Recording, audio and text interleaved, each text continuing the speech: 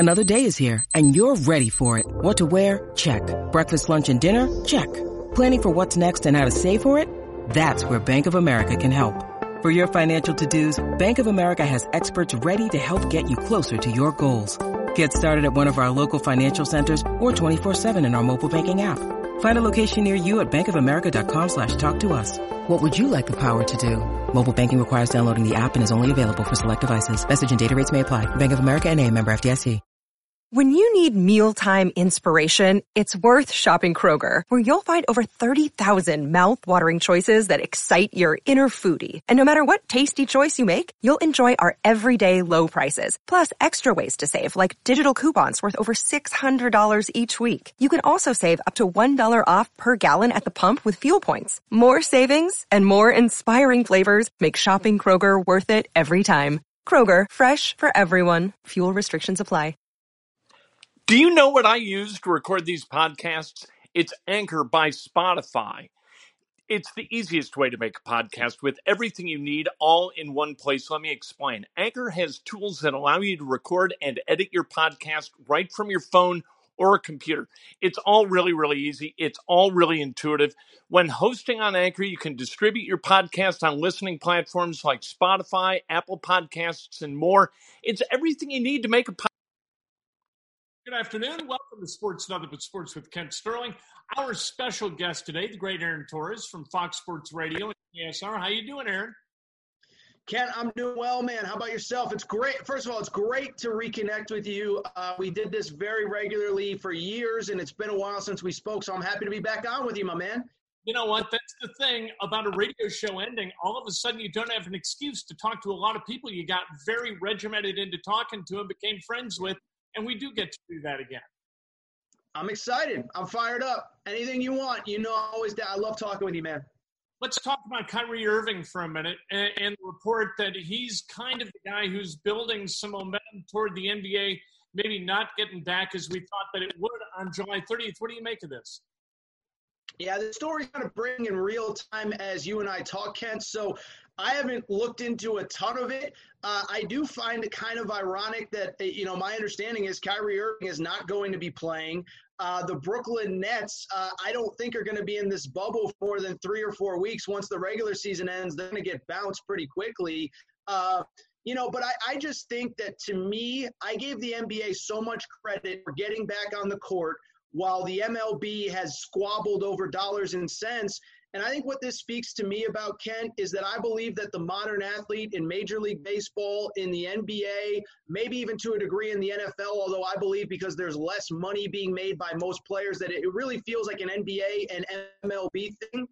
I just think they're out of touch with their consumer. I really do. And listen, I'm not going to sit here and plant my flag in the ground and say, I'll never watch the NBA or I'll never watch Major League Baseball again, or I'll never show up at the stadium again.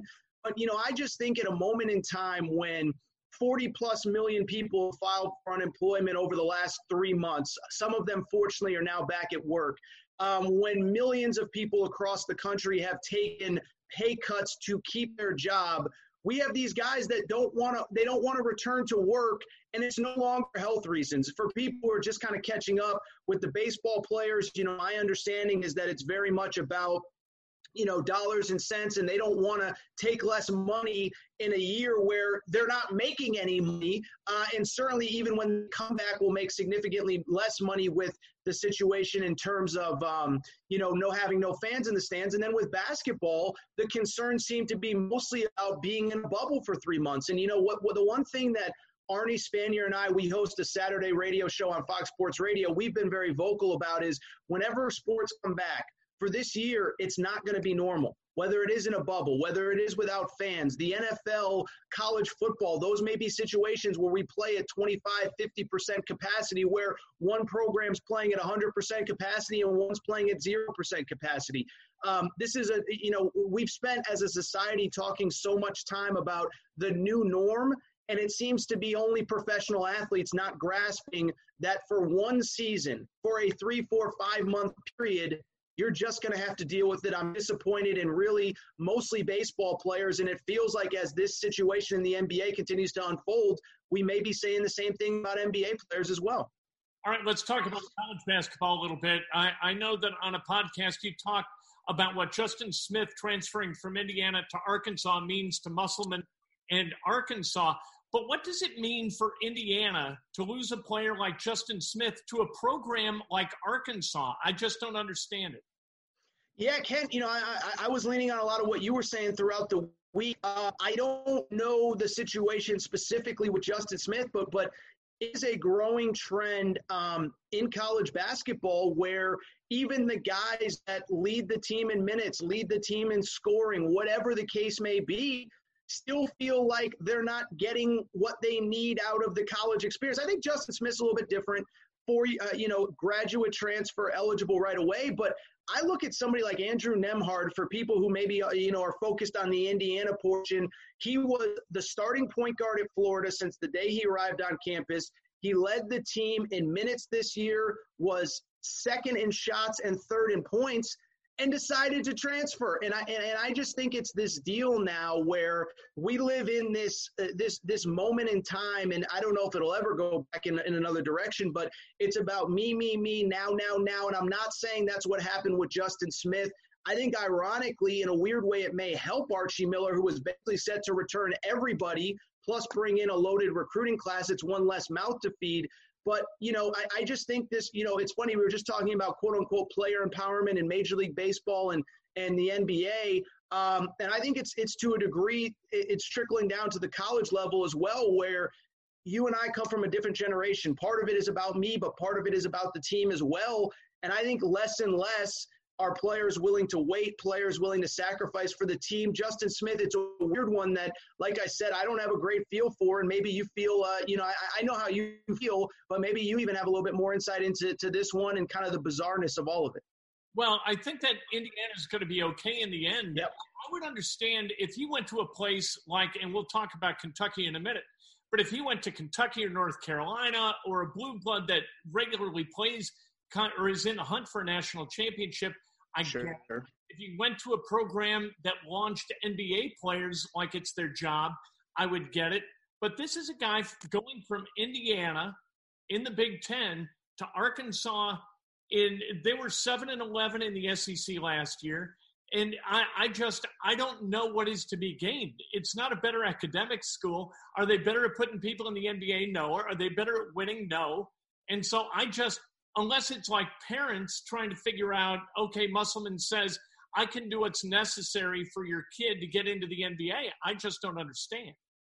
Yeah, and I do think that's probably part of it. I do feel like, and I think, unfortunately, that is what a lot of this is about is, again, what I said with Andrew Nembhard. It's no longer about, being part of it. It's what is the fastest path for me to the NBA. And I think some of these players need to look themselves in the mirror and say, some of this is on me. I told a funny story on my podcast a few weeks ago. But so Mac McClung, the very noted player from Georgetown, elected to transfer. He's now at Texas Tech. He put out a Final Seven, which that says something in and of itself about our culture where a player, it didn't work at the last place, but I still want the social media clout of putting out a Final Seven.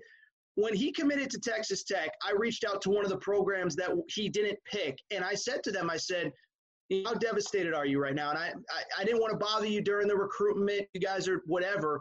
And they told me, honestly, Kent, you'll laugh at this. They said, we weren't even really recruiting him. They said, and I bring this up because what they said was that they had been told that he went through the NBA draft process and he was told, Mac McClung, for people who maybe aren't familiar with this game, he's about 6'1", 6'2". He's this incredible dunker, wing athlete. But if you want to play in the NBA, you have to be a better ball handler. You have to create for others. You have to make plays for others. And so why do I bring this up? It's because he decided to transfer from Georgetown to, fulfill what the NBA says he needs. And this school that was recruiting him said, point blank, if we're getting Georgetown Mac McClung, yeah, we want that guy. We want the guy that can dunk and create and all this stuff. But if he's coming here to try to prove that he can be a point guard, we have a point guard that we already like.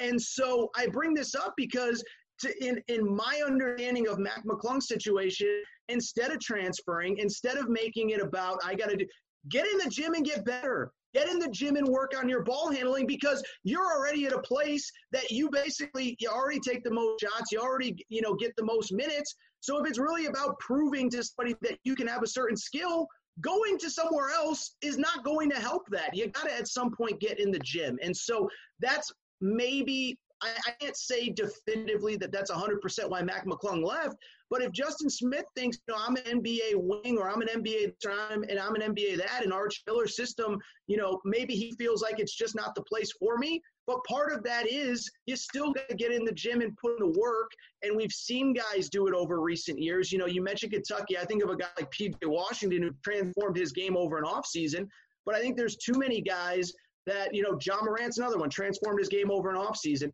But I think there's too many guys that are just sitting here saying, well, the reason that I'm not advancing is because of this school and this coaching staff. And in some cases, I think that may be the case. But in some cases, I think the players need to get back into the gym as well. You know what? If you can't hit a shot outside of 8 feet, you're not going to. Yes. It's just that simple. Yes.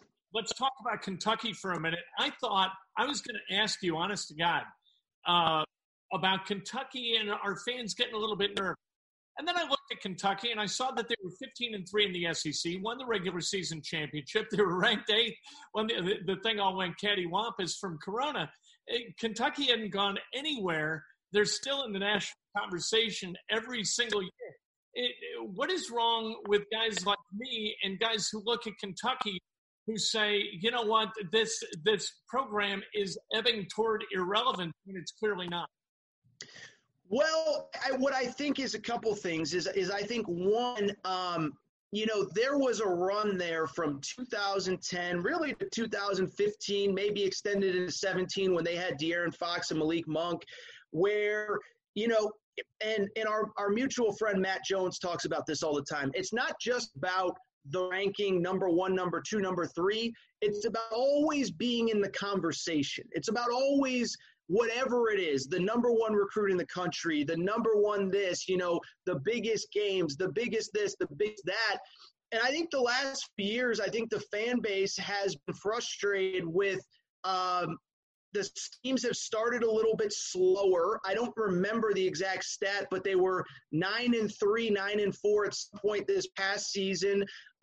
Listen, 2 years ago, there was the Duke blowout where it was just like, wow, we're miles away from that program right now. And then this year, you beat Michigan State, but really you lose to Evansville. The Vegas vacation trip that they took where they went 0-2 in Vegas against Utah, Ohio State, and the game that I was at.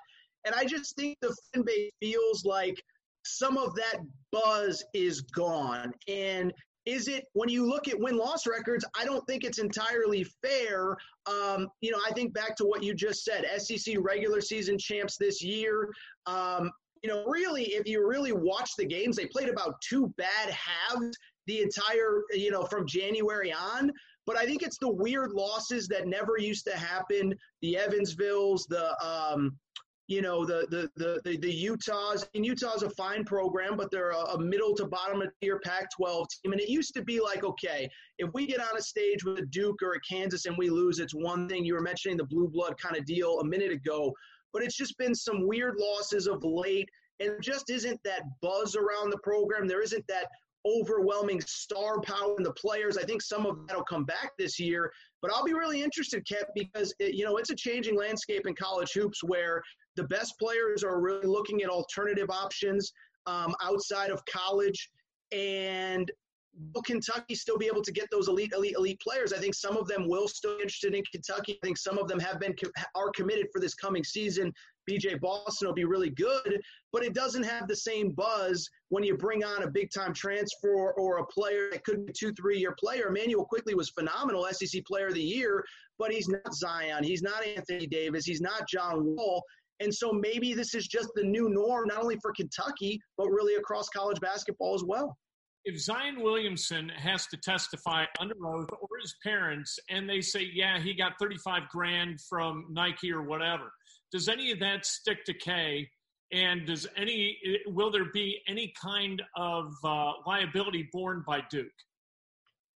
Well, I'll tell you this, is it's really fascinating in this sense. And Mike Boynton, the Oklahoma State head coach, I talked to him yesterday, and what he basically said was, if you look at the Oklahoma State 1-year sanctions, it was over $300. They had an assistant coach take a bunch of money, put it in his own pocket, and really only $300 impacted the program. It went to a single player who was then suspended. It didn't help them in recruiting. It didn't help them on the court in terms of giving players extra benefits. So I bring all this up because it's a fascinating landscape that we have going forward. And I think what's the fascinating thing about the Duke Zion situation is I think there's two conversations. I think there's the Uber in college sports conversation and the national conversation. I think most people nationally, if we find out that Zion, someone other than his parents were paying for housing and cars and this and that, and I think every piece of evidence points to that happening, I think most of the national media will say, we're over the extra benefits thing. Thanks for taking the time, Aaron. I really appreciate it. Good to catch up. Oh, Ken, anytime, man. I appreciate you having me, and anytime, man. I love talking with you, man. Monday morning, Breakfast with Kent, 8 o'clock on Facebook Live, and then 8:15 on Periscope and Twitter. Can't wait to talk to you then.